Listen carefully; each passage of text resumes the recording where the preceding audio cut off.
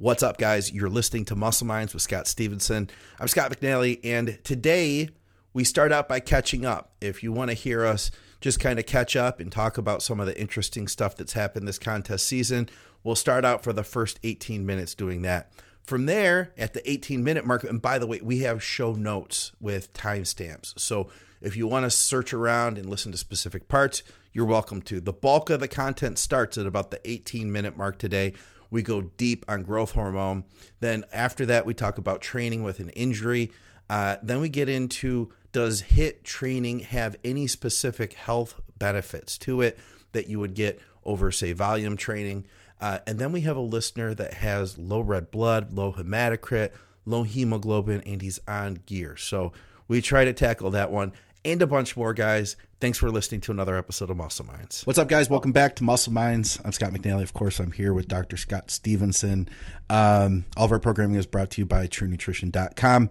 And if you are watching this on YouTube, do us a favor, hit the like button, hit the subscribe button. We have several podcasts coming out each week. We haven't had a Muscle Minds in a little while, but Scott's back. What's up, man? Not much. It was a little chilly today, so I'm dressed as most people normally would be in December. Yes. But this will come off soon eventually because it's sunny. It's going to be probably 60. Florida, the last day in Florida. Free state. Yeah. I know. It's so true. They're bringing everything down to Florida, like the Olympia, the Nationals. Yeah. I saw Dave's guy just cleaned up. Oh, Dave who? Dave Kalick? Yeah. Oh, yeah.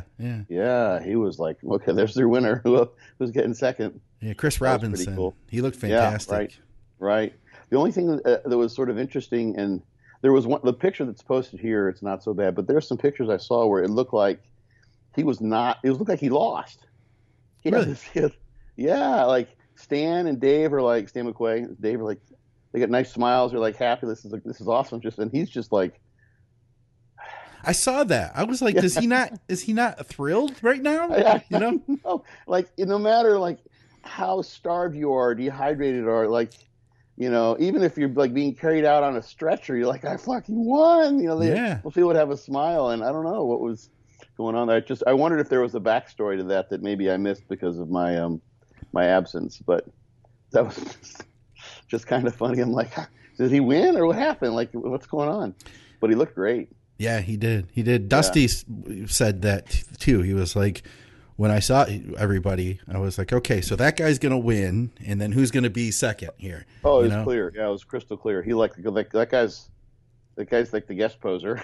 Yeah, yeah. He's already pro, and everyone else. So I felt that way when I competed against Errol Moore. Yeah. He turned pro since later that year. That's when I went out to Los Angeles, competed with him. We weren't in the same class, but he weighed in right before me. And so I'm like, yeah, I'll go fly out to L.A., see what it's like competing out here at the Titan Classic. And the guy in front of me works with Milos. His legs were like gigantic, you know, hamstrings just looking nuts. We're both standing there in our trunks, and I'm like, so I'm going to be competing against this guy. Right. Really cool dude. He's grown since. He was actually at the Olympia. He made it in on points, I believe. Oh, shit. 212. Okay. Yeah. Nice. Yeah, cool That's dude. how I feel at every show, Scott. Like every show, because they're all pro qualifiers now, and for the old guys. Yeah. But like, there's always, I'm always getting destroyed. They're always just amazing bodybuilders. So yeah, I know the feeling, man. Yeah. The amateur Olympia was much bigger than it had been previously this year. Okay. And it was kind of cool. I've told a couple people this story, but because they had Masters USAs, which was like about a week before that. They did the Masters USAs. Did you follow along the way they stacked the shows and what happened with those shows? Yeah, so it was a strange thing. They did the Masters USAs on like a Thursday and a Friday, maybe it was a Wednesday and a Thursday. Yeah. And they did like the over 35s and the over 50s on the same day. Huh, okay. And then the over 40s and over 45s on the next day. Mm-hmm. So like anyone who does one age group will do like the next one down. That's what I've always done. Just like, you might as well step up there again and maybe give it another go. In the past, sometimes it would be interesting because you could actually like win in an age group that wasn't your highest possible age group. Mm-hmm. So if you're 42, you might do the over 40s, over 35s. Guys would win the over 35s because there weren't that many there, and someone else might beat them over 40s. So yeah, that's happened a lot. Not so much anymore, but they used to always happen. So if you're an over 50 and you want to do the Masters USAs, and you want to do the over 45s, which makes sense, sure, because you're over 50, you can do another one. You got to compete on Thursday and Friday. Which is just, they've never done it that way. I've never seen it. They've never, in all the Masters level shows, probably the 12 of them, 15 of them that I've done. Yeah. They've never split it up like that, because that dissuades people from doing that. So then if you were like an over 35 guy, I think there's some that did this, and you wanted to compete at the USAs, which was right after that. Yeah. I think it was Wednesday, Thursday was Masters USAs, and then the USAs was Friday, Saturday, something like that. Okay. You would compete on like Wednesday, and then have Friday the next day off, and then compete the next day. Yeah, that's brutal, and I can't imagine you're going to look your best for both of those. No, it would just make so much more sense to put the younger guys closest, so they can maybe do 2 days in a row, like a 2-day show or something. Maybe I don't. But maybe they figured, hey, you're going to get on stage regardless. That's true. It doesn't matter like what class you're in. Like, I mean, if we don't get you up with the bodybuilders, I'm sure someone can lend you some board shorts. You can go up there with those dudes. Yeah, it'd be fun. It'd be good. We'll get you on stage today. None of that matters. But this was an over 35. It wasn't a pro qualifier. This one was not the Amateur Olympia. Okay. It was over 35 and no weight classes. Mm-hmm. Just all you had to do was be over 35, and it was international. Anyone could do it. And I think I may have been the only person. There was like, I want to say 23 or maybe 25 people, guys in the class. I may have been the only one whose native mother tongue was English. Everyone else was Spanish speaking, some Italians, I think. Yeah. And the interesting thing was that they didn't have like anyone back there that was bilingual. Oh wow. Wow. Yeah, I was trying to do some hand waving and throw some Spanish, because some of the guys, I mean, they competed, I'm sure, before, but they didn't know the verbiage, and they didn't know even the poses so much. There was one point in time that I'm blanking on his name now. One of the guy, if you watch the Olympia, the guy who was expediting on stage almost the entire time, black dude with the glasses. Yep. Yeah. I've always wanted to know what his name is. I wanted to do an interview with him. I wanted to say it was Ken, but. He's a nice guy. Yeah, we were laughing about something backstage, but so there was this it was like I was in another country doing the show. It was like I was in South America or something. Yeah. And there's a totally different vibe amongst the guys, and they're all amped up. The guy right in front of me, who I don't know where he and I placed somewhere in the middle, and he probably did too. He wasn't in the first call out. I don't even know. I was in the second call out, but I'm not sure if he was he might have not even been in the second call out. I'm not positive, but he's right there on the edge of the stage, because he had number. I was 5 and he was 3 or something. And he gets on the edge of the stage, and his friends come up, his wife, his family, and they're snapping photos. He spent 8 minutes just hamming up for the he's not. It's not get a photo. Okay, I'll get back so the judges can look at you. He didn't He didn't give a rat's ass. He's just posing and hitting quad shots and most musculars. The whole thing. He's doing a whole posing routine right there. They pull the first call out, and everyone's going bonkers. Yeah. And there's not very many people. There's just great enthusiasm, and it's all, of course, in variety of languages other than English. Yeah, I've seen that happen at the Arnold Amateur, because they'll have big groups from different countries, Middle Easterners. We were in 2018. I think we were the only badass U.S. people in the audience, the only English speaking people in the audience, even. Yeah. I mean, there was, I'm sure some people probably had U.S. citizens. There may have been some people from Puerto Rico or something like that. But yeah. Anyway, so one of the guys, who I think he maybe got third, he was it was like he was the only one on stage. They pull him up for the comparisons. He's hitting shots. He's like, yeah. It's like this, but you can see it. It came across as being I'm the most egotistical, narcissistic guy in the world. If you weren't thinking of it from the context of, that's just his culture, man. He's just stoked. Yeah. That's how he is. That's just there's different cultural awareness and different mannerisms, those sorts of things. And it was I was I'm in a totally different country. Yeah. But the guys didn't understand what the judges were saying. So at one point in time, this is why I brought up the expediter, whose name we can't remember. He pulled in. They pulled in like a sixth guy for the first call out. He's right there in front of me. Walter says it's Troy, by the way. That's his first name. Yeah, Troy. That's right. Yeah, exactly. Yeah, cool guy. Kenny, I knew there was a Y in there somewhere. So, so you could probably see this if someone had bought the footage. So all these guys are so amped up, they keep on stepping forward. They're getting off the line. Yeah. They kept on pulling them back. Like that's this antsy, bulls in the corral. Like we want the fuck out of here. Yeah. They keep on stepping forward and they're posing, and they're just not sitting still. It's like they're not settling down so they can start doing one of the turns.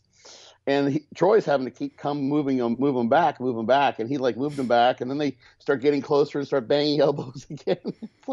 It's like trying to corral cats. Yeah. And they pulled this sixth guy out, and he's on the end, and he had stepped forward because everyone else was stepping forward. Yeah. And I'm like, he's like, well, I guess you might as well, right? Everyone else, and they pulled everyone back, and he keeps on stepping forward, and he'd come in too close. And he was kind of on the end. It's like they had a lineup for 5, and they put him there. Yeah. And Troy got really frustrated. I bet. Really frustrated. And he came out, and he's like, get back. I've never seen him get worked up before. No, me neither. He's always cool. He's a cool customer, man. Yeah. But I think he's just like, I don't know what else to do because like get back. So he was like quadrupling his body language and his volume of what he was saying, like yelling, get back. So the guy's finally like, oh shit, so he like steps back, and then they didn't start the posing, and the guy was like, oh fuck, I'm not even supposed to be here. And he left. He walked off the line. He went back to the back of the stage. Oh shit. Because Troy had been so adamant about get back. Yeah. And then he was like, okay, like maybe he started thinking like, oh shit, I'm not supposed to. Maybe like that's why he went. Like, why is he going off like that? Yeah, he couldn't follow his own. So the poor guy felt bad for him. He goes all the way in the back. He left the call out. He left the call out because Troy wasn't telling him to do that. He was just telling him to get back on the line. Yeah. But the communication was so horrible. Did they bring him back out, or were they like? Oh yeah, okay. He came back out. I think someone said something to him, and Troy may have came and got him again. Oh man. But yeah, like. It was really, and then after that it was cool, because it was the first call out was the where the real comparisons were. The other ones just okay, whatever. You guys are the second tier, guys. So they ran us through and there was no issue.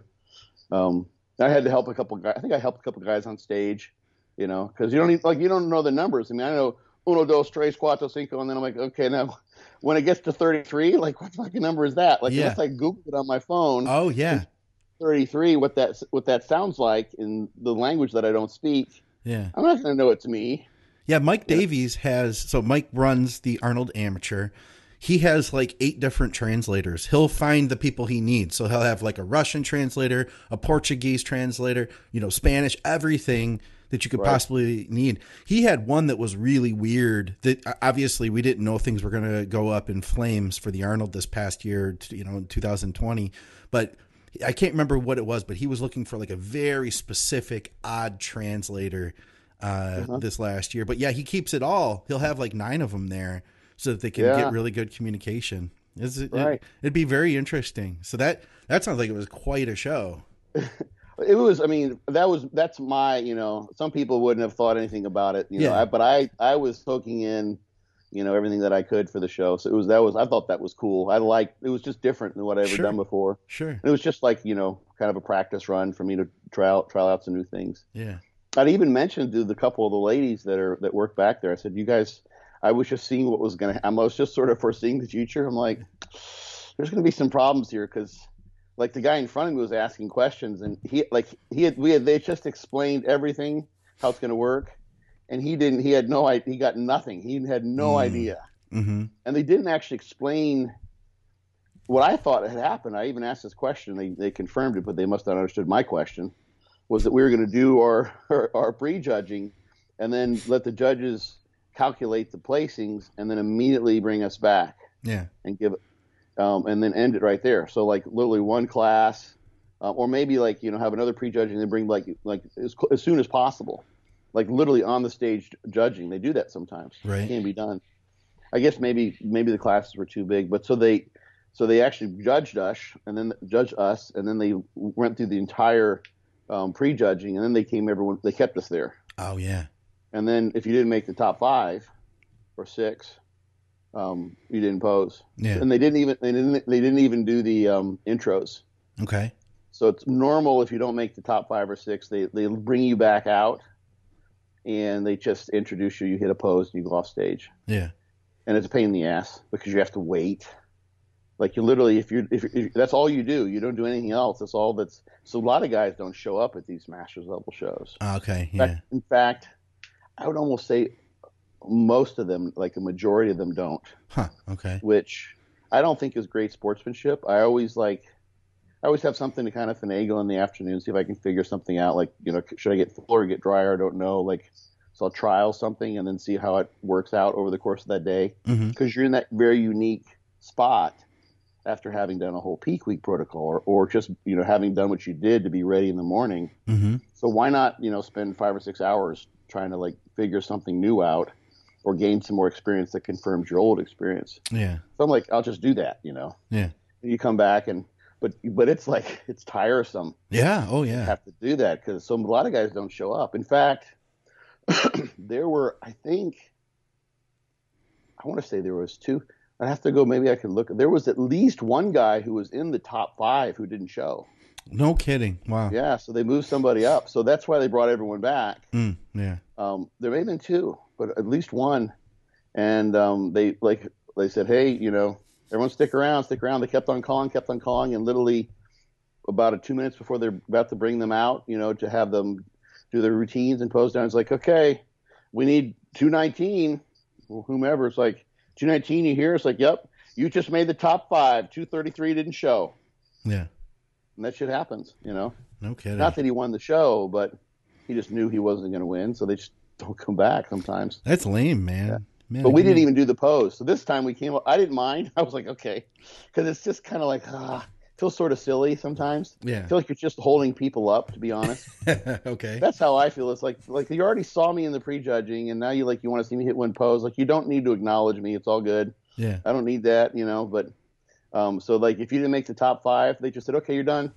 I said, no intros, no final, no, you're done. Yeah. Okay, go eat. Yep, go eat. Okay, good. Bye. Huh.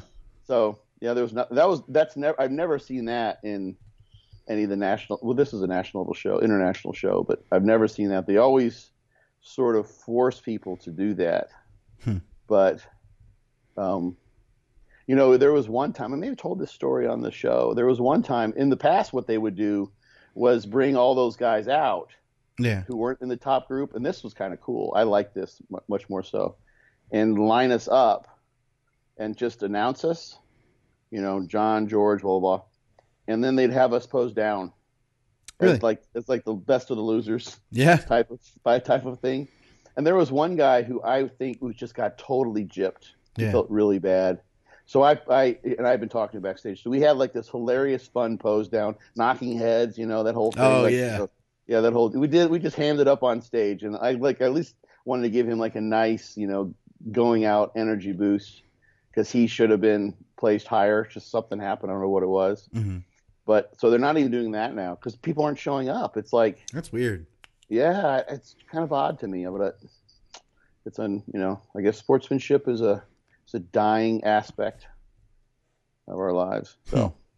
Well, hey, listen, what do you have for us today? I know that we did get a couple questions that are popping up in the feed, but I see you've got some stuff here too. I've got couple of figures and a Scott Stevenson original figure.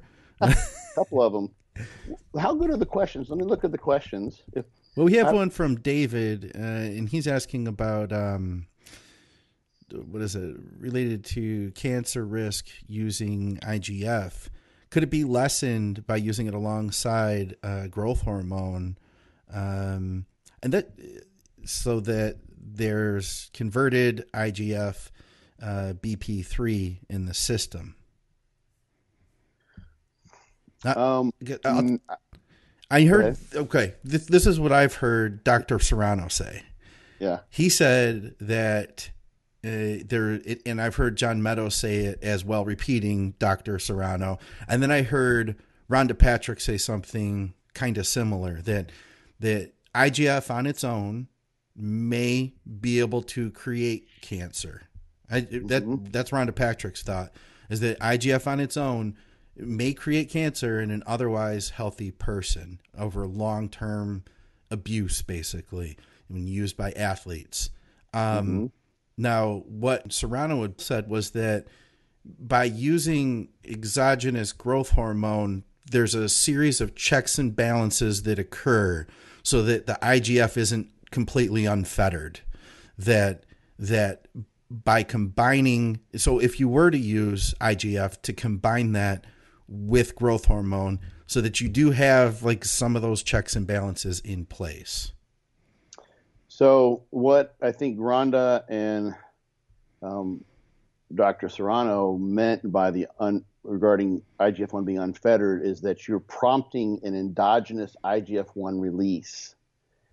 So this is a somatomedin hypothesis. Growth hormone stimulates IGF-1 release from the liver, also at some local other tissues like bone and muscle to some degree, not gigantic amount. There's some of that going on.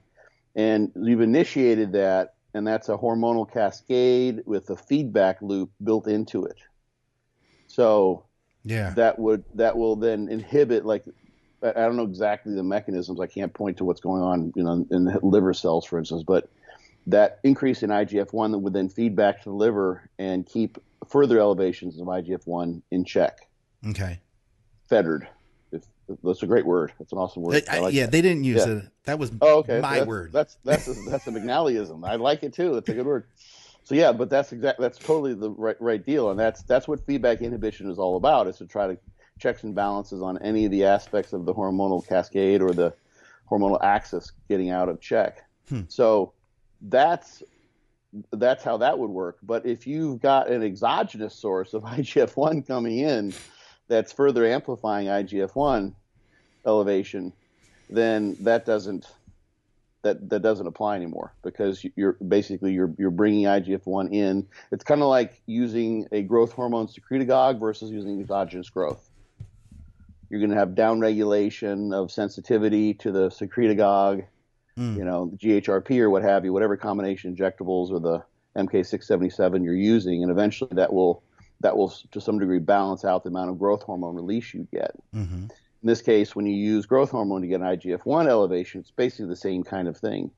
But if you've got IGF-1 coming in, here's an analogy. This will probably be like to make it all come together. So imagine if it would be like saying, I'm using some growth hormone peptides, and I want to elevate growth hormone. Will using growth hormone peptides to elevate growth hormone offset the adverse effects of using injectable growth hormone? Like no, you put in 10 IUs, 10 IUs goes in. You put in 20 IUs, 30 IUs, you could hypothetically put in 1,000 IUs of growth hormone. Whew, yeah. There's no feedback. It's just coming in. It's there. It'll be broken down and taken away in the ways that it will be. So no, but what you would possibly do by adding growth hormone on top of IGF-1 is compound your cancer risk from those cancers that are growth hormone sensitive or affected by growth hormone levels.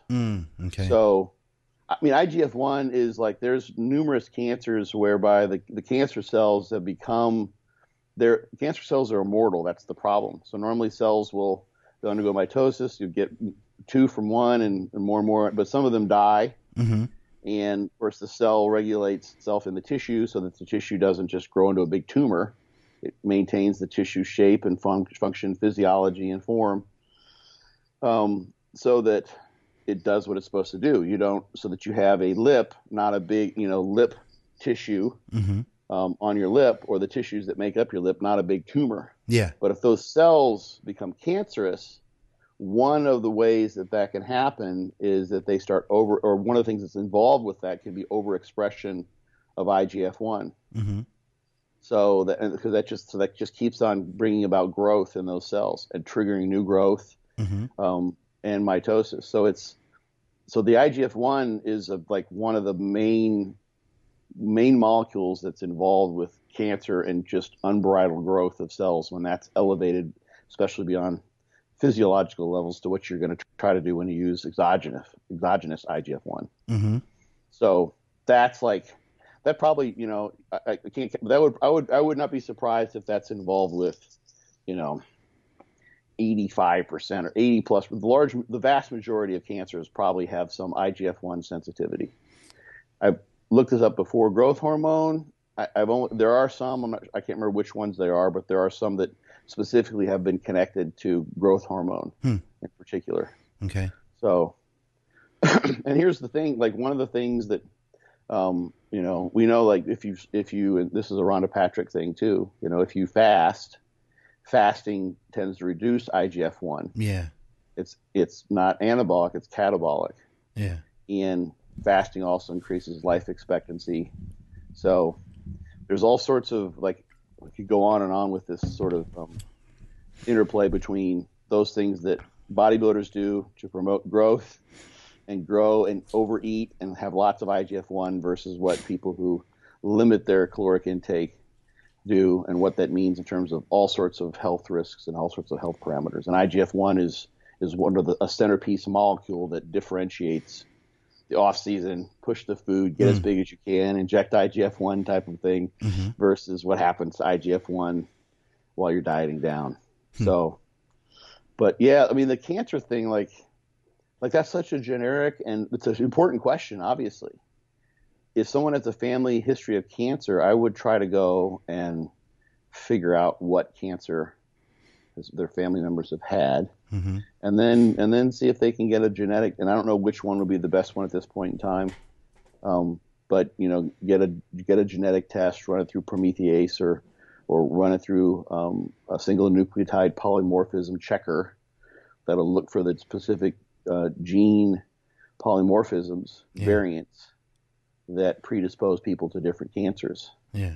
And you can get your own profile, like you can get some idea of your disposition. So that way, I mean, not that it will necessarily be, it's not going to be 100% accurate. And actually there are papers that have looked at this, and I read a blog somewhere where it's really quite funny. Someone went and had it was just a heritage testing type of genome analysis, but it told them just dramatically different things of, you know, what their genetic heritage was. And you can get false positives for single nucleotide polymorphisms on those tests that are geared towards that to try to give you sort of a health risk inventory.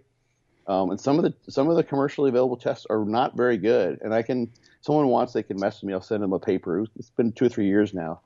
But so you can't even trust in those entirely. Yeah. But if you do one of those and you're like, okay, shit, I got 8 high risk genes for cancers that are IGF-1 and or growth hormone, which was also going to involve IGF-1, because elevated growth hormone is going to mean elevated IGF-1, all other things being equal. Yeah. It's like, you know, I probably shouldn't be playing around with IGF-1. Yeah. You know? Yeah. Yeah.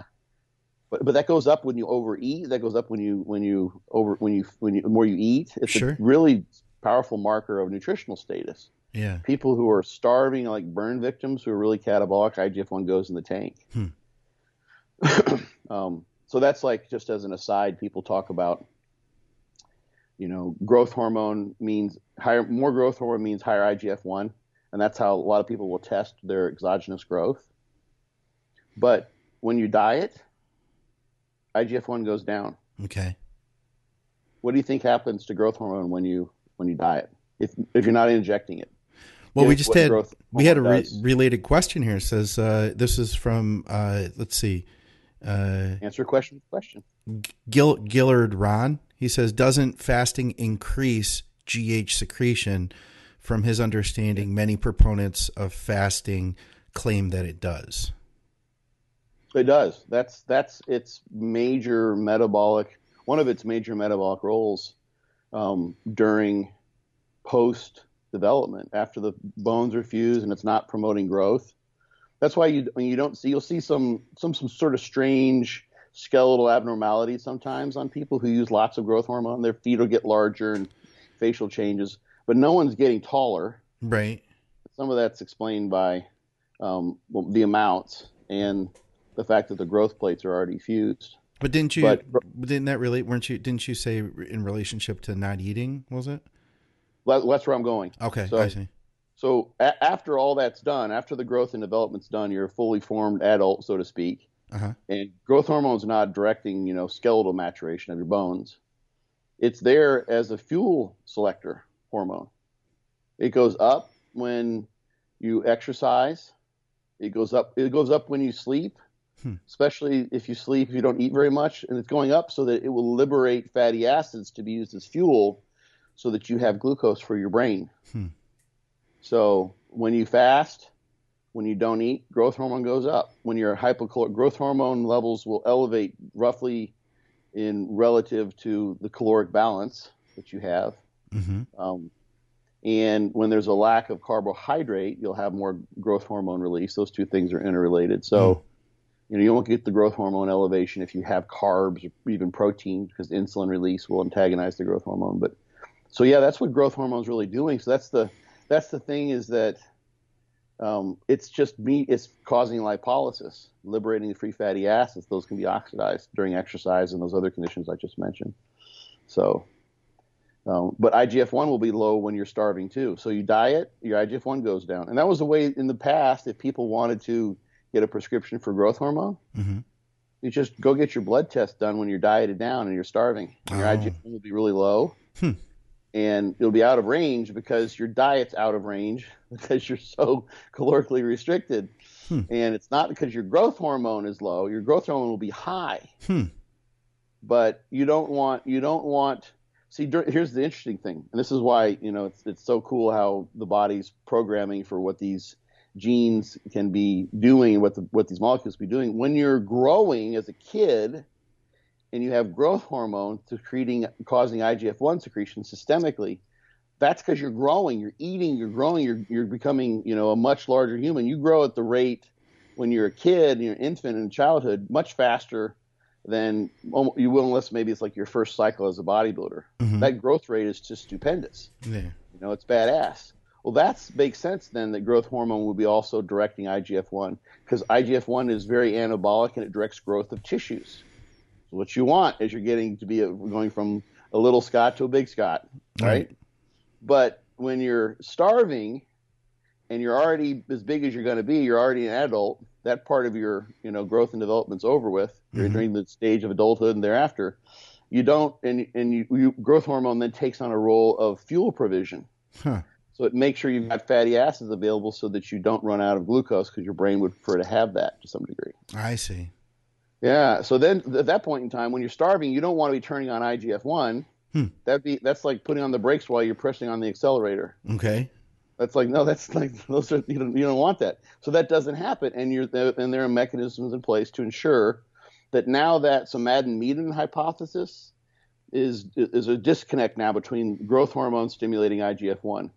Okay. It's different. And it's so there's a specific connection between those two hormones that is dependent upon the growth and development of the organism. Okay. Go figure, right?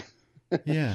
So that's what people don't get when they say, well, I went in, I got bunked growth hormone, I injected the 10 IUs, and I measured 2.5 hours later, I followed the damn protocol, my IGF-1 sucks. Yeah. And I'm dieting for a show, damn it, and I'm grouchy, and I want my good growth hormone. It's like, it doesn't mean you don't have bad growth hormone. It just means you had a shitty IGF-1 release, which is reflective of your diet, not the growth hormone you injected. Holy shit! No kidding.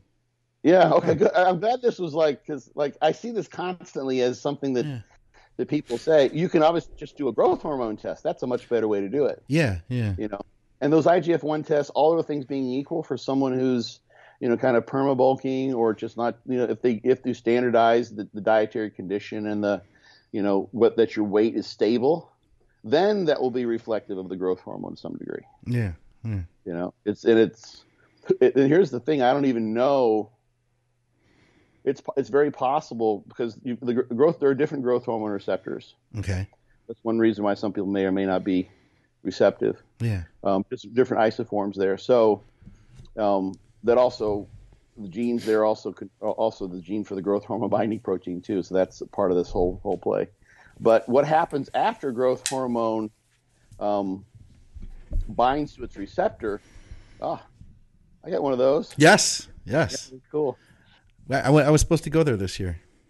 Or last year. Yeah, this year. Still this year. Well, we were supposed to. What was that talk Ken was going to have us do? The sort of insights, like, successful insight type of thing. We're still going to do it, I think. Yeah, you were going to. I was going to talk about podcasting. Right.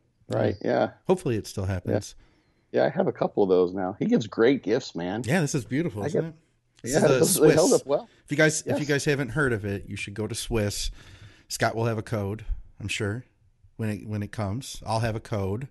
They have codes? Okay. Yeah, there'll be codes, like early insurance codes, right. But it's a group of people like Scott. All of the Scotts get together in North America and other places, and go to Canada. Muscle Brainards. Muscle Brainards, yes. So, but anyway, the growth hormone, obviously, hormones have different effects depending on the tissues. Okay. And different growth hormone.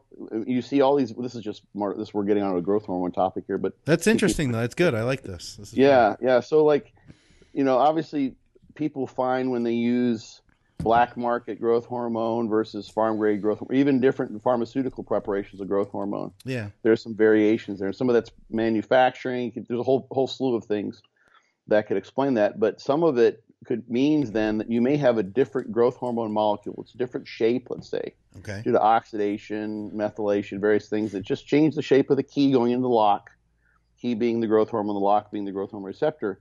And when that happens on one tissue, you would get lipolysis if it's a fat tissue. If it's skeletal muscle, there's something going on there doesn't seem to be greatly anabolic. If it's bone, it's going to have a different effect, obviously. And so what happens after you put the key in the lock, those post-binding messenger systems differ depending on the cell. Mm-hmm. And it's also going to depend on what happens in the cell, depends on the growth hormone itself. Mm-hmm. Some growth hormone works better than others. That may be how well it binds to how well it binds to the receptor. Mm-hmm. So the analogy here that everyone knows about is there are lots of different drugs that all bind to the same receptor and have the same action supposedly, but the drugs work differently. Albuterol and clenbuterol. Yeah. Those are different, both binding to the beta receptors, different relative affinity. Affinity is just like how well it sticks. Mm-hmm. But there's also, like, when you put that in there, it's like this super, like, wizard's key. Okay. It's not like you turn like that, but you put it in, and then it takes you in, and then all the tumblers start sliding, and then it flips it around, and, like, there's all this incredible molecular binding that goes on that changes the shape of the growth hormone receptor on the inside, and then that facilitates all the things that happen inside the cell. Mm-hmm. So depending on what kind of key you have, that's going to impact what happens in those cells. So it may be that you get one growth hormone. This is where I'm going with this. One type of growth hormone that just doesn't do much as far as IGF-1 release. Okay. Because the nature of that interaction at the liver. Mm-hmm. But it may do a fine job at promoting lipolysis in the adipose cells, in the fat cells. Huh, okay. Yeah. And so it's not like another thing someone could do is, well, how well does my growth hormone, how well does it work for fat loss? Yeah. So you'd go in and you'd get a baseline level of free fatty acids. Huh. Is what you'd have to probably do. Inject your 10 IUs and then monitor that. So what's the elevation of free fatty acids? Yeah. There's some things you'd have to be in a lab to do to look at oxidation and that kind of stuff. But you get some sort of marker of lipolysis. That would be interesting to see. That's really what most people are wanting from growth hormone. Although some people seem like they feel like they grow from it too, which might be IGF-1 mediated. I like the recovery personally. I feel like I recover better. Connective tissue. It has effects on connective tissue. So that's mainly where its protein synthetic effects come into play. Okay. Not so much in muscle tissue. Okay. So, but that can vary as well, person by person. Some people don't get that from growth hormone. Some people do. Yeah. Right. So that would be that'd be a hard one to, like, you can't. There aren't a whole lot of studies that have measured, like, connective tissue protein synthesis, because you have to. At least the old technology was you had to biopsy a sample of that. So, like, take a little sliver from your patellar tendon, something like that. So you can do it with a radioisotope tracer of some sort and see how much of amino acids get incorporated into connective tissue. But again, that it's high end lab shit. But yeah, you're not doing that at Quest. Yeah. You don't exactly know. No, you're lucky to get a good attitude and a happy, friendly face. that's all I'm hoping for, is not to be with the grouch. Right. Yeah. So,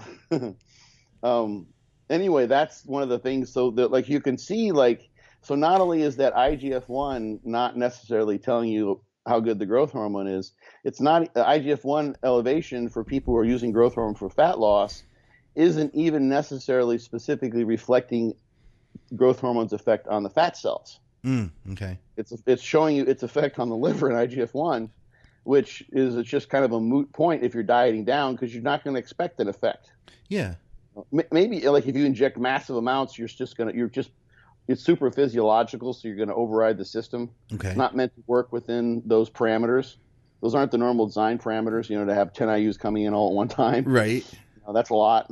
It's like 5 times daily output or something like that. So you will get an IGF-1 release from that, but it's still going to be, in my experience, somewhat dampened when someone's dieting. Huh. So that's the thing. It's measure growth hormone is a better way to sort of evaluate. And then there's also issues with the testing that happens there. So that's a growth hormone molecule might not show up so well given a radioimmunoassay that tests for growth hormone, because what it would have is a binding protein that binds to some part of the growth hormone. Okay. And the extent to which that radioactive binding protein, the tracer isotope, binds tells you, well, how much is bound to growth hormone tells you how much growth hormone was there. Okay. Tells you how much growth hormone you had and what the elevation was. But sometimes the binding's not perfect. So it's not going to be like you're getting every single growth hormone molecule, and that the binding of that molecules for the test may not reflect how well the growth hormone binds to your receptors. Oh, okay. Yeah, I could see that. So you might have shitty binding with the binding protein of the test and shitty binding on your growth hormone receptor, or good on both ends, or any combination thereof. So, but that's why you have to be consistent. Like when people change labs, that can be a huge thing for like stuff like the free androgens. Like there's 2 kind of tests done for free testosterone, and they will show like a 5 or 8. Like it's like a 5-fold difference plus in terms of the percent free or the values. So, but it depends on which test they do. And so that there tells you that the test is just giving you some normative numbers based on this test. It's kind of like every time we go and we count the cows in that field, we're going to use this. Bob's going to do it, and Bob lost an eye in the war, and his other eye he's a little nearsighted on. So he can get a good call. Like if it's truly 100, he's going to guess between like 80 and 120. Yeah. Or Bob always tends to be a little low. So like as long as we have Bob do it every time, if we're getting about 80% of the actual value. Yeah. But then if you go and you get Bob's great grandfather Bill, who's been blind for 20 years, he's gonna have he's always gonna be low because he can't hear either. So he thinks there's 20 cows and there's 100. Yeah. I'm reading this facetious scenario, but you get the idea. So neither of those numbers are particularly accurate. Okay. But what's important is the change in the values, or that you always go with Bob or Bob's great-great-grandfather. Yeah, I'm going to go with Bob, or we're just going to hire someone new. But I don't even know, like in the case of the free testosterone, which number is the accurate one, because we don't have an eagle eye GPS, that counts, or someone with a clicker that actually tells us the exact number. Okay. There may be lab techniques that I'm unaware of that are known or thought to be more accurate. But the fact that both of those are used and still used, somewhat regularity, so what is it? Like there's all sorts of potential ways in which error can creep into those measurements. So we don't know what the real value is, because we're just presuming. But it's like a 5-fold difference. I'll have to go and look. I can post some of that information too for people. Okay. But it can confuse people because they're like, oh shit, I tried boron or something like that to free up more tests, and it went the other way. It's like, what the hell? This is bullshit. It's like, well, what did you? Well, I had to go get tested at at Quest instead of LabCorp. It's like, well, how do they test for free testosterone?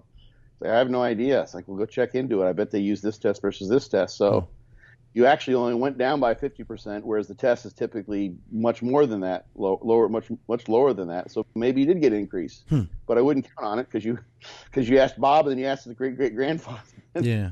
Who knows? So, yeah. Anyway, so I think that's enough growth hormone IGF to cover that question.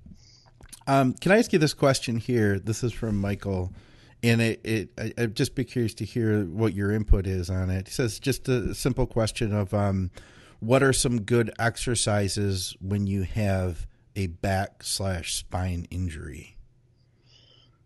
I would go to my keyboard and Google chiropractor injury special, back injury special. I would find a doctor and figure out what's going on. Get into not necessarily chiropractor. Go to your general practitioner. Figure out what's going on with your back. Okay. First. So did the question pop up? I want to make sure I cover all the. Yeah, that was the whole question. Okay. So you just want to know exercises when he has the back pain, basically. I mean, yeah, I guess that would make the most sense is figure out exactly what's going on with the injury first. Yeah, because there's so many things. It could be facet joint pain, which is local. It could be a bulge disc and the spasming around the disc, and you're not getting any radiating because you're not impinging a nerve yet. Yeah. It could be a muscle spasm. It could be so many different. It could be even some referred pain. Where you got an injury somewhere else and it just feels you have pain in another location. Yeah. That happens a lot of times. There's some known association between pain in one place and an actual injury or something going on in another place. Yeah. But you gotta figure out what it is, first of all. You know what I've found for myself, and then I've seen a lot of people who I can almost call it now on certain people that. So I hurt my back, years ago, and then I continued to re-injure it for a long, long time. And I got MRIs. Thankfully, there was nothing wrong with the discs. Everything structurally was okay.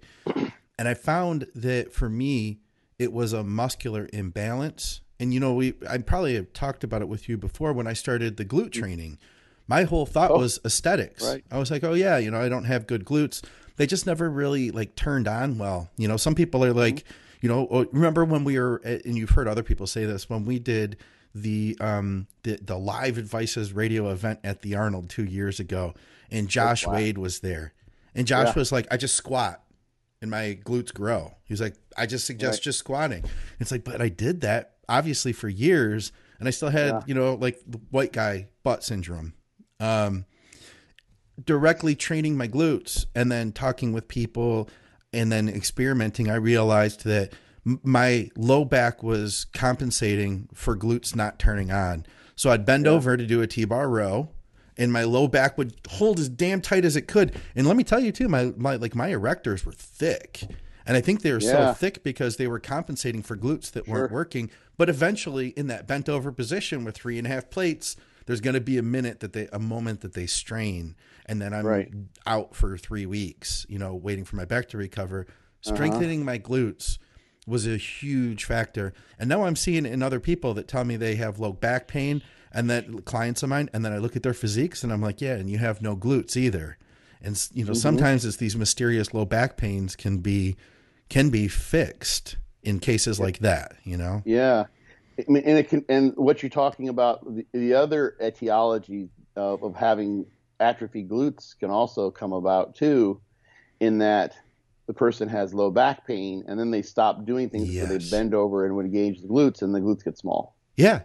That reason. So they're basically favoring, the back injury, and you do this stuff inadvertently all the time. Yeah. You just get used to not bending over in certain ways and not squatting down, and eventually you get atrophy in that muscle. It can happen pretty rapidly sometimes. Yeah. Just because you just don't the day-to-day, let's say you bend over 150 times during a day, just picking up various things, or the glutes get activated or walking, and then that goes from 150 to nothing.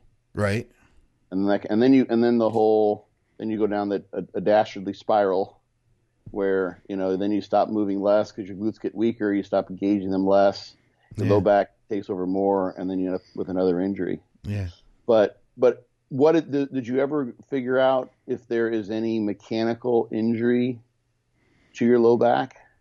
Mechanical. What do you mean by mechanical? Like a disc? No, no. I've had MRIs. Never got a diagnosis for the reason for the pain. Yeah. Yeah, no, never had I couldn't find a reason. Now I haven't had an MRI in years, so who knows? Right. I may have done something since the last MRI. But that said, strengthening the glutes, I'm able to handle way more than I was before, and I don't have those phantom moments where the back just goes out on me.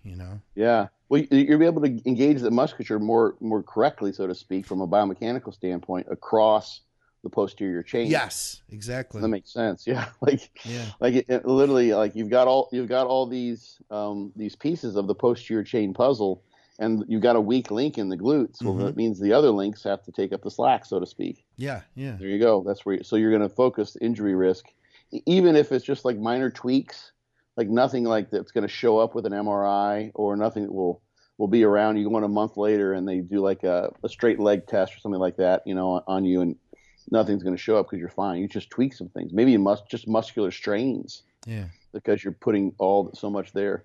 A lot of people have really, really, really tight hamstrings. Yes. And the hamstring that in that case it disallows them. It pulls them into posterior pelvic tilt. Okay. It disallows so if you think of your pelvis as being kind of triangle like this, the hamstrings being back here, it pulls everything back. Well, that will tend to bow your low back. Okay. As opposed to having that nice anatomical lumbar arch that you have when you're just standing there. Uh-huh. There's some lumbar curvature that's just the normal lumbar curvature, which is somewhere where you want to be most of the time, because that's where the discs and the vertebrae are stacked up on one another, the best for overall cushioning of the spine. Yeah. And if your hamstrings are tight, basically that pushes you into that position that makes you cringe when someone's doing a deadlift or a squat and their back starts to bow the wrong. It's like, motherfucker. Mm-hmm. That's where you can blow a disc. The posterior wall of the discs is weaker than the anterior, and it also doesn't have the ligamentous support there. So there's some mechanical reasons why we tend to blow discs in the way we do that press on our vertebrae. Partly like you just can't have all that support structure back there because that's where the nerves exit to come back in. So you got to have some openings, and the fact that you have openings is kind of like if you're going to bring in like the satellite cable from the roof, you got to make a hole in the roof to get it through. Yeah. That's where you're going to tend to get water coming through the roof. Oh, yeah. All other things being equal, so that's where you're going to tend to get an injury, just because that's just part of the anatomical design. Plus evolutionarily, we've not only been bipedal for a relatively short period of time. We're not really built to be walking upright entirely. Okay. We're pretty good at. I mean, we're doing all right, but like putting, 500 pounds on our backs, like that's not what we've been doing for eons. Yeah. Because being upright is just a relatively new. I mean, look at the other primates. They can walk upright, but they're not that far from us genetically speaking, or even didn't branch that long ago evolutionarily. But they're not walking upright. Yeah. They're dragging stuff now and again, but they're not squatting like we try to. Yeah. So, but definitely back to his question, just go get it checked, see if you can figure out what's going on there. So you don't try to do some rehab or something that exacerbates it and makes it worse. Oh yeah. Yeah. I mean, sometimes it's a crazy thing. This is sort of a little bit of a mini rant or an offshoot, but some people, they'll say like, what do you guys do for elbow tendonitis? Mm-hmm. It's like, okay, go to a doctor.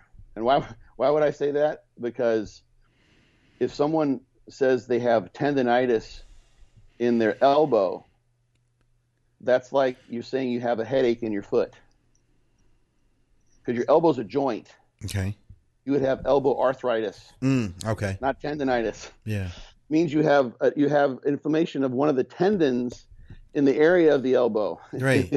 It could be tennis elbow or golfer's elbow or triceps tendonitis or some other things as well. But when you say elbow tendonitis, like literally that shows that you don't have like a basic, and this isn't like, I'm not pissing on anybody, but it's because everyone says it that way. Yeah.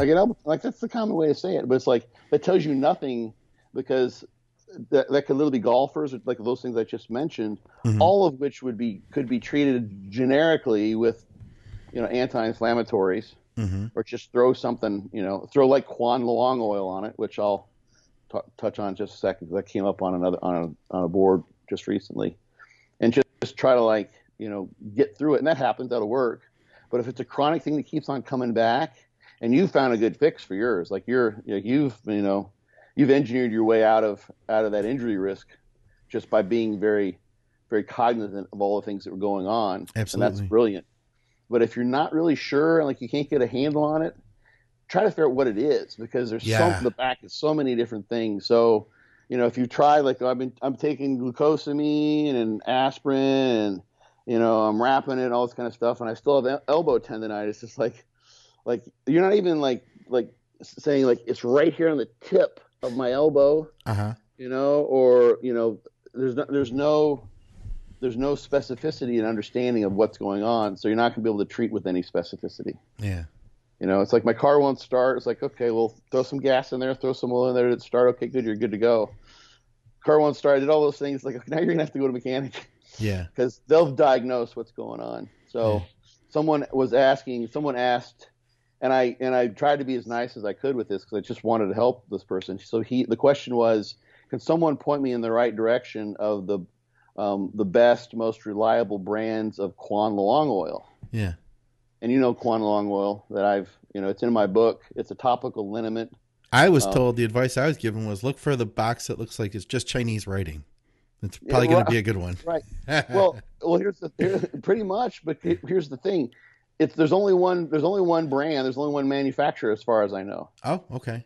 Yeah, that's all there is. There's Prince of Peace makes it, and you'll see some variations in small ones in the box. And at one point, sometimes they can't have I'm blanking on one of the ingredients can't be in there because it's toxic. Oh. But other than that, it's like what will be the best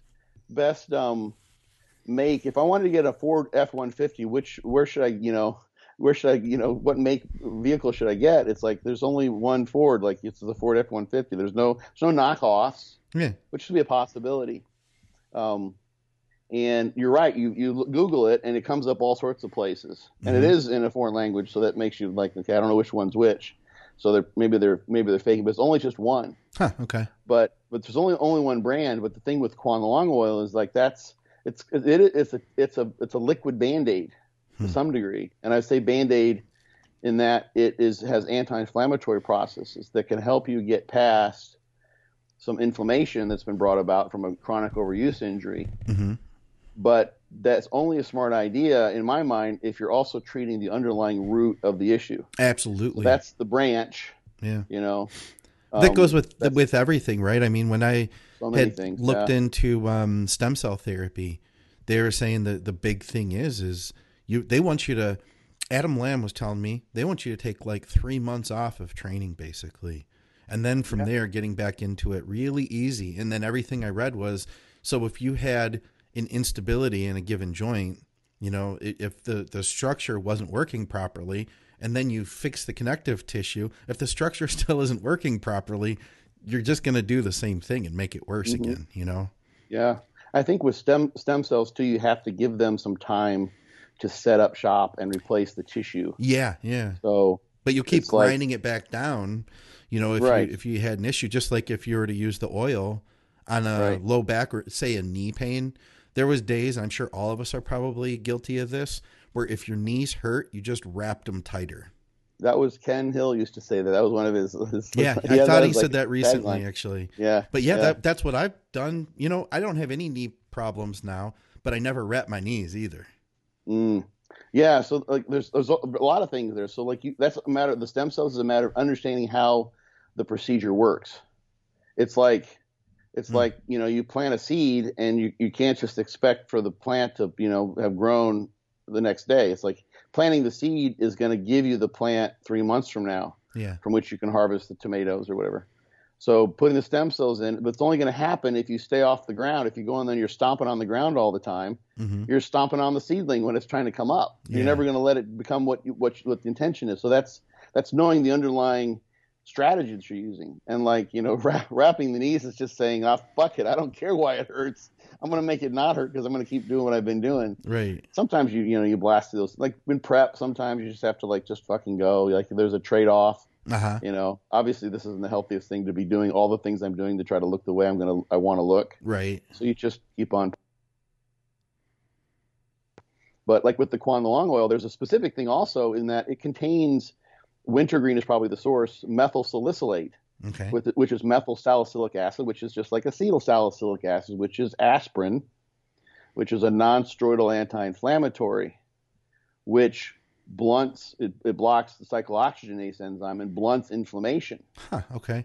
So when you blunt inflammation is part of directing the turnover of the tissue that you want when tissue gets broken down and then comes back stronger. Okay.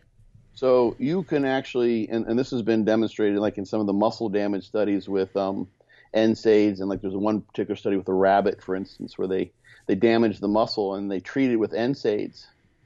And they blunted the damage that was done and the loss of force that was done caused by that damaging injury protocol. But then when they looked at the tensile strength of the muscle months later, it was reduced. Okay. Yeah. Because you're blunting the inflammatory response. You're also blunting the remodeling. So if you've got tendon, let's say, whichever one it might be, around your elbow, your knee, or what have you, and it's starting to get inflamed because it's not holding up well against the tensions that you're exposing it to, and it's starting to fray and tear, and this tendinitis is starting to move towards a tendinosis, you know, which is the next thing, and the next thing would be possibly a tear, and you're basically masking that pain with an anti-inflammatory. You're preventing the inflammation to prevent the pain. You're also preventing the normal tissue regeneration that comes about from the loading that makes it stronger. Just in the same way that NSAIDs could potentially, depending on how much you use and how hard you train, it could potentially blunt your training. Yeah. Stimulus. So someone who doesn't know, like, where in their elbow it hurts, they just slap some it's going to make it feel great. You know, you'll be able to push through it, but you keep doing that, and you're also going to be blocking the ultimate recovery that you want, so you can get out of the hole of your injury and not have to use Quan Long oil down the road.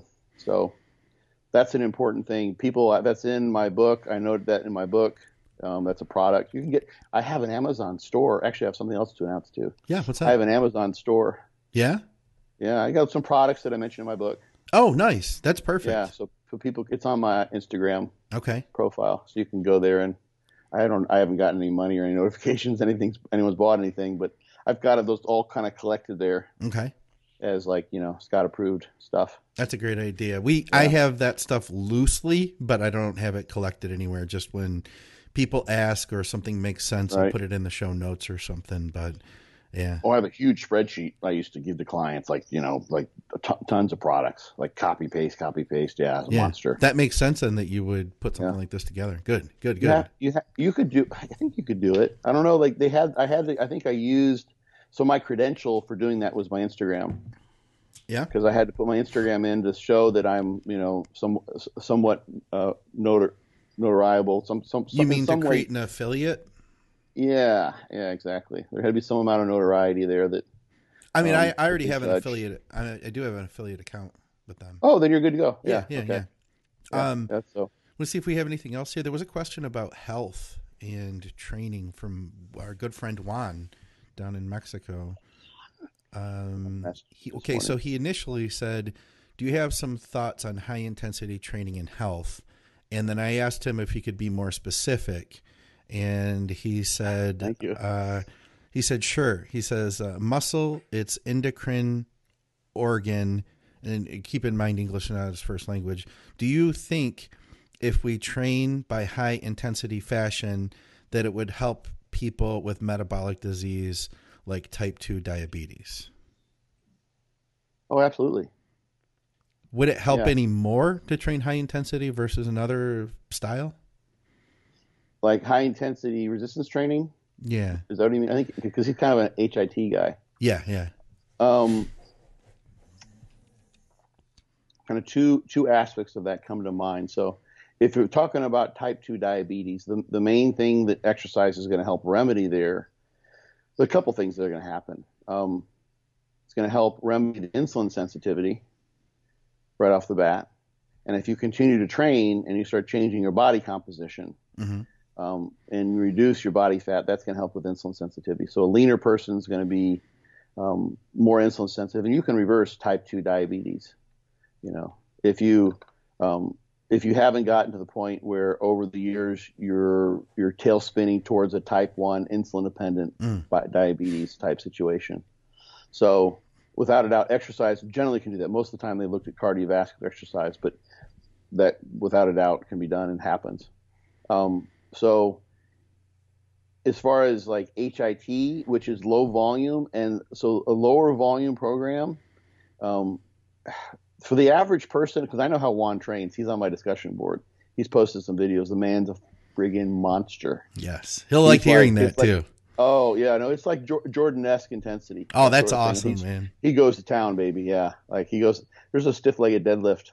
I can't remember what the weight was. This sizable amount of weight. And it's one of those sets where you're like this guy's going to hell. And in fact, he's going to hell with the spear to stab the devil in the heart. You know, he's like, there's no stopping him. Yeah. He's going in, you know, and because he just keeps going, you know, like most people wouldn't even pick the weight up given how hard it was, but he gets like 8 reps, something like that. But nice. So that type of effort with HIT is going to produce lots of muscle, and it's also going to produce a lot of inroads into recovery. It's going to, in of itself, the energy expenditure is pretty high, but it tends to produce an EPOC from what I've seen, training really hard, and that's going to positively affect body composition. There's something to said for training with big muscle groups like that, really, really hard, taking shit to failure, going to town. Yeah. Most people, the average person who's already has type 2 diabetes is probably not going to be so inclined to train with HIT for getting good muscle gains, although they might be physiologically, genetically predisposed to gaining the best from that kind of a strategy. They're probably not going to want to do it. Yeah. Just guessing their lifestyle, just from the fact that they have that big marker of I like to eat and be sedentary. Yeah. Not necessarily everybody, but that's, you know, that's a predictor of type 2 diabetes. Genetics are as well. So that person's probably not going to do all that well with an HIT. Although that to answer his question, it can be done without a doubt. Someone who's in that situation would probably be better off doing whatever it is if they want to lift weights, whatever type of training style they find to be the most fun that they can maintain and keep using. Yeah. You know, it's interesting. Like the body composition changes will be reflected in insulin sensitivity. So as long as, you know, if you get leaner and you stay leaner, which in of itself is a huge feat. You know, a lot of people, you know, they make improvements and then they revert back, you know, a year or two later. Sure. You know, like Biggest Loser type of thing, I think. You know, some of those folks just go back to where they once were. But interestingly enough, a lot of the insulin sensitivity effects of exercise are very short-lived. They don't last that long. There's an acute effect, a lot of which is reversed. Huh, yeah. I didn't know that. Yeah. So, but getting leaner, but you're going to train, you know, 3 times a week. So you're going to spend almost all that time with improved insulin sensitivity. Yeah. You know, unless you do something crazy with your diet. So, finding like a higher volume, you know, more moderate intensity type of regime that's fun. I mean, I'm thinking like this is just, you know, this is a toot your own horn thing, but fortitude training seems to be a really fun way to train for lots of people who like to really train pretty hard. Yeah. And I know this I'm thinking of like, there are a few people now that I know of. There's actually 2 gyms that I know of where they use fortitude training for their lifestyle clients. Oh, no kidding. That's cool. Yeah. I did a seminar at one of them in Indiana, like right after the Arnold. Okay. And so they have. It's funny. It was kind of fun. They've got several trainers there, and a couple of them they do 3 times a week. They use the Family Man plan, basically. Yeah. Yeah. So like Mondays heavy legs, light upper body. Wednesdays heavy upper body, light legs, and then Friday is muscle rounds, full body. And they just train that way 3 times a week, and they love it. It's like, because every day it's like oh God, I got the same old shit again, you know. Yeah. And it's really enjoyable, and so they keep on doing that. But it's hard. These guys like to train hard too. They were a lot of fun to be with. We ran them through the ringer a little bit there at the end of the seminar I did. So they enjoyed it, and that's the main thing. I think it's funny, like initially you don't want stuff, you have to ride that line with especially people who are in this disease state, who are coming in, and you're asking them, okay, so you don't have to take insulin right now. Mm-hmm. You're just being told by your doctor that your glucose levels are too high. Yeah. So that's not like putting the fear of God in you quite yet. Right. It's not like you're seeing like people like, just, dropping like flies around you from type 2 diabetes. But so there's no like immediate reward in going and doing something to prevent a future that, might only be a diagnosis that might only impact your future 20 years from now. Mm-hmm. So first you bring someone into the gym, and you don't want to be like that butthead trainer who wants to show your client like how hard you can push people, and you just drop them.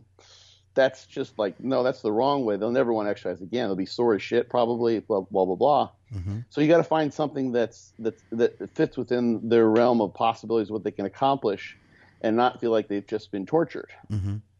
So like fortitude training would be too much. Yeah. Someone like, for it to be confusing if they've never trained before. They're like, what the fuck are we?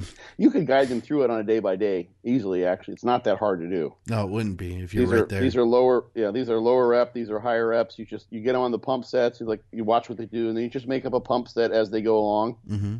Simple as that. Muscle rounds, you can figure that out in a couple weeks. But they'd be too hard, too much intensity. Mm-hmm. So, but you get them to wherever their effort level is that's maintainable, in this case, and introduce variety. So like if I think Juan's big on HIT and DC training, that kind of stuff, without a doubt, a great way to train for muscle mass. I have that built into fortitude training. So we'll have some days where like, okay, we're going to do it one day a week. We're going to do some heavy stuff for your legs. It's going to make your legs grow. Mm-hmm. The other days we're going to chill with the legs. We're not going to try to beat you up, but we're going to just a couple sets, big ones, and then you're done.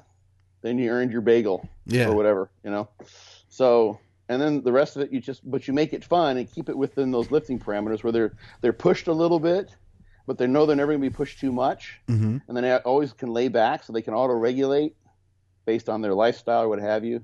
And you just find their comfort zone relative to the support structure they have at home and with the trainers and everyone else. And then, so you do your best you can, but the main thing with something like type 2 diabetes is it's not like you fix it and you walk away. You got to find something where you can continue to keep fixing it, because the insulin sensitivity will degrade and the lifestyle changes will revert. Yeah. So finding something that is sustainable is the name of the game, ultimately. Not something that's optimal, but sustainable. That does make sense. And then, hey, who knows down the road, if they get into that, then maybe they'll get a little bit more intense later. It happens. Like who was I talking to? Someone like, it's when people, they quit smoking. Okay. It's like, and there's got to be a term for this, because it's the opposite of the abstinence violation effect. Okay. So the abstinence violation effect is you quit smoking, mm-hmm. and we talk about this in regards to exercise and dieting all the time. You quit smoking, and then you violated that abstinence, and then you're like, fuck it, and you just start smoking again. Mm-hmm. Like, well, it's just one cigarette. It's not like it undid the fact that you hadn't smoked for 5 months. Just one cigarette. Just get back on the wagon. Right. And people are like they do that. Some of this is physiological, because when you're dieted down and you eat a bunch of carbs you haven't been, mm-hmm. your ghrelin sensitivity is really high, and the ghrelin will drive your appetite. So some of it's a physiological runaway train, but some of it's also probably in your head, and you're like, shit, fuck it, I don't care. I ate a breakfast sucked. This is going to be a whole cheat day, and you just go to town. I'm getting the burgers, I'm getting pizza, the whatever. But the opposite happens, and I don't know what this term is. Maybe I'll have to dig it up. But it's where, and you see this as well when people they don't want to live with sort of the cognitive dissonance of doing one very healthful health behavior, mm-hmm. and not doing others that are commensurate with that. Mm. So they stop smoking. Yeah. And I'm you've seen this, right? It's really you see, everyone knows someone who's, or probably multiple people who this is. So they stop smoking, and then they become a health nut. Yeah. Right? Yeah, they start doing everything, and like they go over the deep end. Like, it's like, I'm eating nothing but, nuts and lettuce. And, you see that a lot in recovery, people who get into alcohol and drug recovery, and that gets pretty extreme, at times. Yeah. like the abstinence violation, all this is kind of drug recovery types. A lot of the behavior, I mean, not a lot of it, but some portion of the health behavior literature is based on, people who do very unhealthy behaviors, because there's good reason to study them. Okay. It's like if you have someone who's 25 and has no, immediate health concerns that's going to, cause them to maybe not be around in a few months. Yeah. Because they're not an addict on the street injecting shit, that kind of thing. It's hard. It's harder to get money to study those things which have long-term health outcomes. We're about, in so many ways, immediate. Tell me how it's going to help right now. Yeah. But so another model that's relevant, I think, is people who have pretty severe eating disorders, or they have drug addictions, or they have really aberrant behavior. And it's a model for less aberrant behavior, but it's still a model for human behavior. So it can be applied, I think, even if the direct studies aren't there. I think it's useful guiding information, at least, to figure out. So yeah, like if someone they start doing that, and then the thing I love, what I love best after my workouts, I go over and I get the the smoothie at whatever Smoothie King. It's got this, that, and it's got spirulina and all the good super juices that are hot on the presses at the time, and they do that. So that's their treat to themselves. But look at all of us, I think. I did a podcast a while ago with the guys from Cerebral Entertainment. And oh, good. Yeah. I think I may have asked you. We talked about this. Okay. Well, maybe I sent them to you. I'm not sure. I can't remember. They listened to BNR, Bodybuilding Nerds Radio, and then they expanded listening to advices from there, and then it kind of it grew. But one of the things we talked about, I'd been on there a few times. We did like a 3-part show about exercise, about training for people that were newer. And here's the mindset that I had with it, was that I thought, okay, let's talk about training in one segment. Let's talk about diet in another segment. And then let's talk about wrap it all together plus supplementation in the third segment. And I thought, well, what should I do first? And then I thought to myself, I feel like training is what comes first. I think what you're telling me, it's like, this is, I think everybody really, it's like you start exercising, and then you start thinking to yourself, well, shit, if I exercise, I want to eat something healthy that'll help me be better at this, and then it I think everybody who's on the 6 meal a day plan, eating clean, didn't start doing that and then exercising. You know what I mean? We got healthy because we fell in love with lifting weights. It all goes back, I think, to the exercise first. For us, without a doubt, there are people, I know people who have really, really very specific healthful diets, at least their opinions of what they've chosen the healthiest diet, but they don't exercise very much. It's not very often. I've seen that. Yeah, I have seen that too. But I feel like everybody who lifts weights started with weights and then went to diet, Yeah. It just doesn't make any sense. It's kind of it's like buying a luxury vehicle, and then you just you go through the McDonald's drive-thrus and eat your burgers and throw the wrappers on the floor. It's like, that's a friggin' Jaguar. Why do you have French fries on the floorboard? Yes. What are you doing? Yeah. So this doesn't make sense. So you kind of go in one direction. It's just it's nice that happens, but you want to play on that and even reinforce it, I think. Yeah. In a way that so it's not adding to. Because there's a certain load that you do carry when you start behaviors like this. There are still barriers to action. There are still some things that can get in the way. It's like, I just really want to go to the gym today, or I think I should, or it's getting late, or it's cold, or what have you. So if then you start adding then you set the bar for yourself that's pretty high. Mm-hmm. It's like, so shit, is it? If I can't eat right, should I even be trained? Does it make any difference? You've seen this one too. Yeah. So you start eating perfectly and timing and counting all your meals, and you get a 6-pack bags, and you're doing you completely transform, and all of a sudden some of those things break down. And then then people will feel like, well, since I can't carry the full load of doing all those things correctly, then fuck the rest of it. Yeah. Then you create an abstinence. Then you build a deck of cards or house of cards for yourself. You knock one out, the whole house comes tumbling down. So the idea, I think, would be is that those other behaviors that come in after the training are reinforcing, not adding to the burden that potentially could bring the house of cards down, but rather making the training more fun and more enjoyable, and integrating it all together in a way that all helps itself. So the training means I get to eat in the ways I like to eat, and when I eat well, I can train harder and I feel better. Yeah. And the two things reinforce one another in a positive way. So even if one thing falls away, then you're like, instead of saying, fuck it, it's like, oh man, oh my God, my diet's felt crappy and I just feel sluggish and my workouts suck. Fuck, I like to train. Fuck this. I'm going to start eating good again. Yeah. Yeah. You recorrect the correct balance of those things that you put together for the sort of symbiotic relationship with your lifestyle that you want to have. So that's kind of the way I think to couch it all. But if you start pushing things on someone, it won't happen that way. It has to sort of come about organically, or maybe through the guidance of a coach or trainer says, this would be a great thing to have afterwards. Oh my God, I love the strawberry shakes they have over there. And it's a great thing for you because of blah, blah, blah. Yeah. Yeah. So anyway, let's see if we can squeeze one more in here. All this right. is from Clint Shover. And he says, what would cause RBC, hemoglobin, hematocrit, and protein to be low? Protein is down from 6.7 to 6. Hematocrit is 39. He's running test at 1,000 milligrams, and he's 6 weeks into that. I wish my hematocrit would get lower on 1,000 milligrams of test. Hell, I wish it would get lower on 500. Should I got to question myself. Should I up my test from 600 to 1,000 to lower my hematocrit, Scott? Because if it'll do that, I'm going to jump on that today. I'm going to read this question. He doesn't. Clint, do you have what was your hematocrit beforehand? 39 is. He says it's down though. No, what would cause those things to be low? The protein went down. The hematocrit just gave me a value for it. Yeah. If anything, and that's 6.7 to 6. I wouldn't say that's probably especially notable. That could be within measurement error. Okay.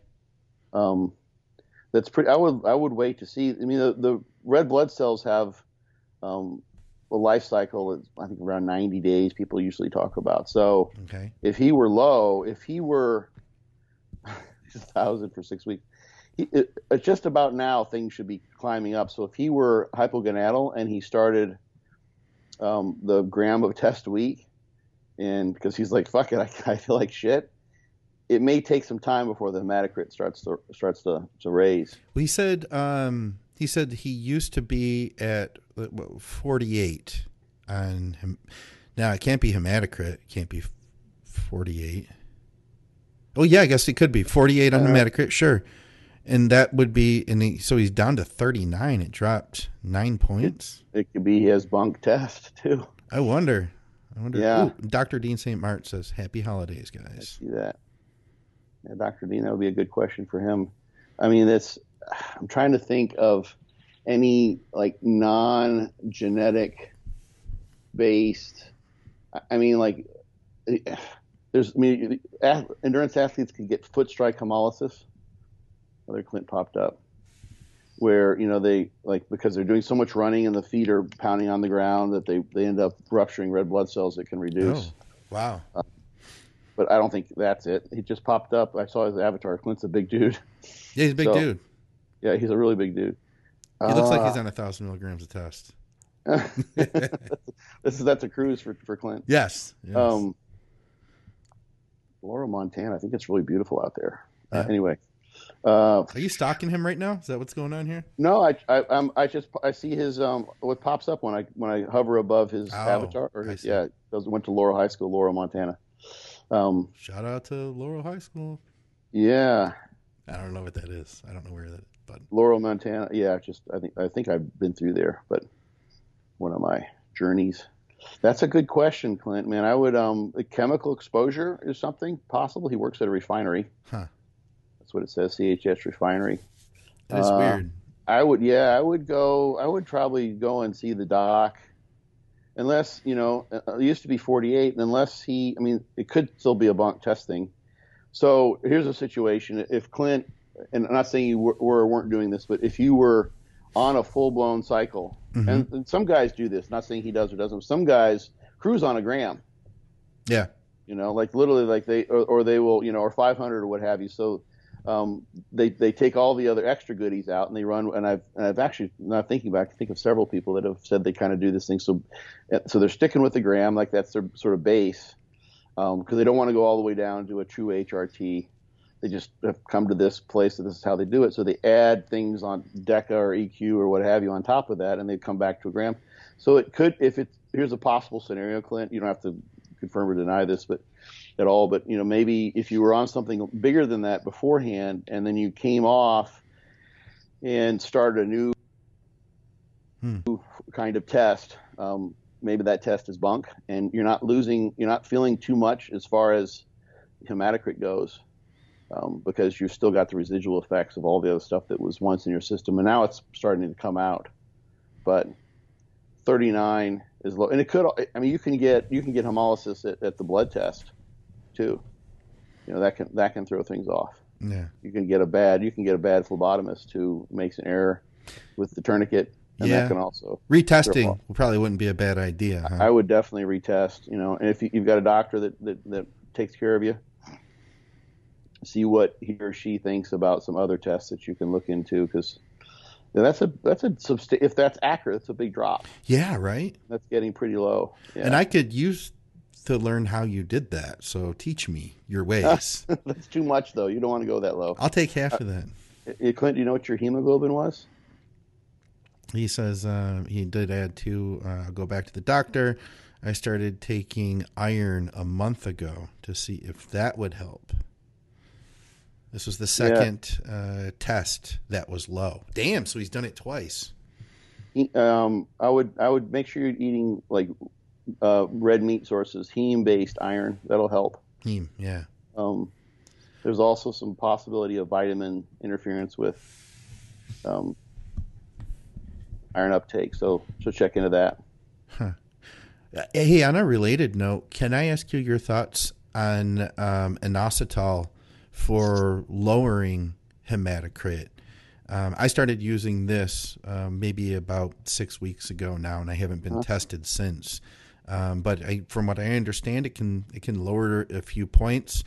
From what Dante had said, it can be helpful to lower it maybe 2-3 points for somebody that's on TRT, but for somebody on cycle, that's not going to be like a massive drop. Do you have any thing to add to that? Yeah, is it IP6 and inositol 6-phosphate? Yes. Or? Yes. Yeah.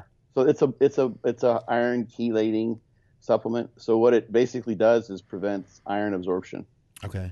So the idea, as far as I understand, like it's a pretty simple thing. You're just depriving your body of iron as essential material for producing heme in the red blood cells. So you're basically just saying, you don't want to make the bricks that are your red blood cells. Well, we're not going to provide the cement that's needed to make those bricks. Just like the heme being analogous to this, or the iron being analogous to the cement. So when you've got a badass supercharged brick making machine in place, when you're super supplementing, it may not fucking matter. It's like they can make bricks no matter what. We'll figure out a way. I'm really good at making bricks. Yeah, you're too high. Okay, yeah. So, I mean, here's the thing though. There's synergy and the potential that things can be somewhat additive too. So that I don't think it's going to hurt you unless you like end up being iron deficient. Yeah. So like, check your ferritin and that kind of thing. Make sure your iron status is good in the blood. Okay. But if you do some of the other things that you may have in mind, like donating that kind of stuff, then it'll mean you just got get a little bit pull from the various possibilities and use them all in reasonable amounts, Yeah. So, but I wouldn't like start, pouring a half a cup of IP6 into your breakfast coffee. Got it right now, actually, right here. Oh, there you go. There you go. Nice.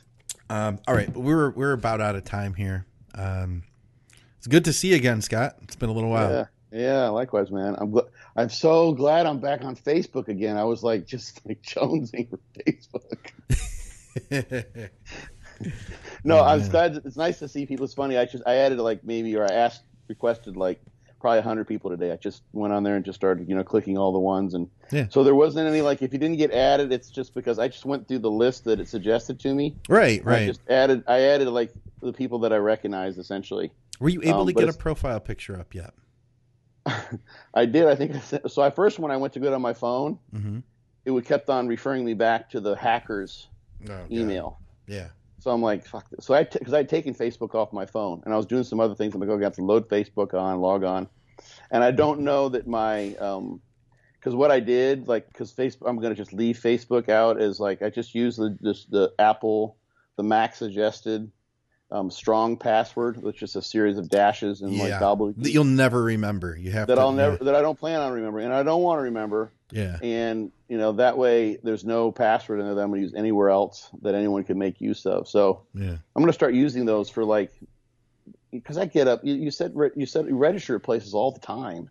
Yeah. Just for getting packages, you might order one thing, and I, I'm going to start using those generic passwords because if I don't have a membership at some place or ordered something from 2 years ago, I think it'll be okay. Yeah, right. But anyway, so it took me a while to get on there, and then I did add a picture.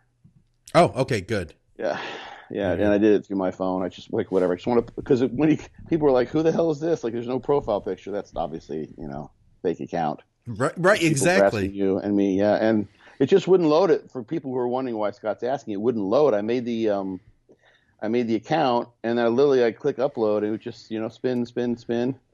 Yeah. So Facebook, I don't know what the deal is. I have one more question for you. Yeah.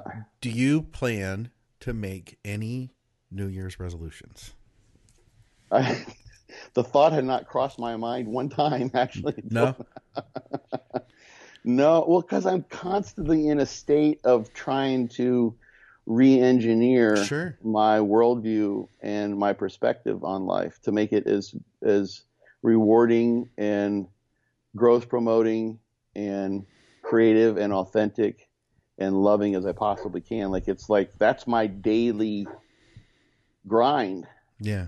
Is to give expression to a better version of me. Yeah. In any way I can. So, I mean, I could maybe come up with one that's sort of like, sort of a long-term plan because it's nice to make plans and like commit yourself to something. But yeah, that's a really good question. I have all sorts of things I want to have happen that I could talk about, but that would take us way off track. Okay. I was just wondering. I try to make a few every year, but I don't just do it like by New Year's and New Year's Day. I set this, but I am making a list of things that I want to do. One of them is build a website for my coaching because I've never built a website for my coaching. It's simple, but I do a lot of other stuff and I've always just put it off and I've never needed to. Just, word of mouth referrals and stuff have worked out great, but I think I should, I want to have a website. So keep it simple, something easy a splash page of sorts, If you, it's very easy to do. It may even be part of whoever you have hosts, whatever ISP you use. I use MyBB. It's an open source bulletin board like vBulletin. Oh yeah. And I can give you access to mine. You can check out. It's basically fully functional. It does everything that the MyBB, which costs like $800 or $1,000 a year, does, but it's free. Okay. And you can download that. Here's how I do my online clients. And I stole this from Ken Hill. Okay. 100%, because it works great. So you have your open board, your forum. People can ask questions, and for what it's worth, I have free Q&A like every day on my discussion board for anyone who bought the Fortitude training book. Yeah. Buy the book. If you happen to read the email that you get with the purchase, it tells you this.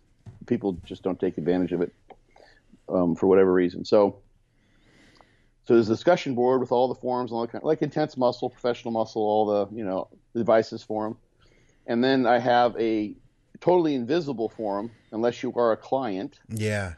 And when I do my intake, they fill out a form and it launches a thread in that forum that only that person, my client, and myself can see. That is cool. Yeah. Skip's told me about his. Yeah, exactly. And I'm an admin over at Intense Muscle just because I help out when shit hits the fan. I go in there and have to figure out how to fix it, Yeah. Just because I like to do that, Yeah. That's, giving back to Ken whenever I can. But I see like he's got tons of people back there. Yeah. So no one else sees that. You go to that forum, the client's forum, as a client, all you see is your thread. Right. And whatever stickies are there. But I see all the threads. And you can get notifications just like you can all that kind of stuff. So you don't, like if they message you, you get a notification on your phone and your email. You go and you check it, you respond. You can post your pictures. It's all there. Then you can go back and look. like Jordan, for instance, at one point in time when we worked together there, he told me, like, this was maybe a year ago, that he went back and looked at one of our times working together. It was like 3 years previous to that. No kidding. That's cool. Yeah, because it still has access to it. Yeah, so it was very cool. Yeah. And he said, he was like, man, I saw some things that I hadn't been doing that I should be doing now. And like, he did this all on his own, you know. Yeah, He's always, you know, trying to make himself better. And he's like, yeah, and that was a phenomenal prep. It was just so amazing. Like, he now, as having coached as many people as he has, he was able to look back on that and reflect on, like, that was like we just worked that perfectly. Right. It's funny that, like, down the road you can see that, you know, but you don't always see that when you're newer. Right. Yeah. That, and down the road that you can literally see that, like, you can go back and look at it. That is cool. As long as the board's up. Otherwise those emails get lost, or you change your email, or if it's, I used to use an encrypted email. Okay. You know, and like, you have so much storage space, and then like you have to go back and sometimes, like, well, let's put those, you know, those emails and, you know, store them away. So you have to reopen them, unarchive them, and that kind of shit. This is nice. It's all right there. And it's unlimited. If you have the right account, it's unlimited. So I'll help you set that up. I'd set up one for Dave Henry's page where he coaches people. Okay. Yeah. I'd love to talk to you about that more. Yeah. And anyone else, like, just people know that it's a very simple way to do it. MyBB. So public service announcement. Speaking of websites, go over to fortitudetraining.net as well as byobbcoach.com. And thanks for watching, guys. As I mentioned in the beginning, if you haven't subscribed, we'd love to have you over at the YouTube page. A bunch of podcasts coming out each week. Scott, as always, man, it's been a pleasure. Yes. Happy New Year. Do something fun, safe, and something maybe you've never done before. And let us know what it is if you so choose.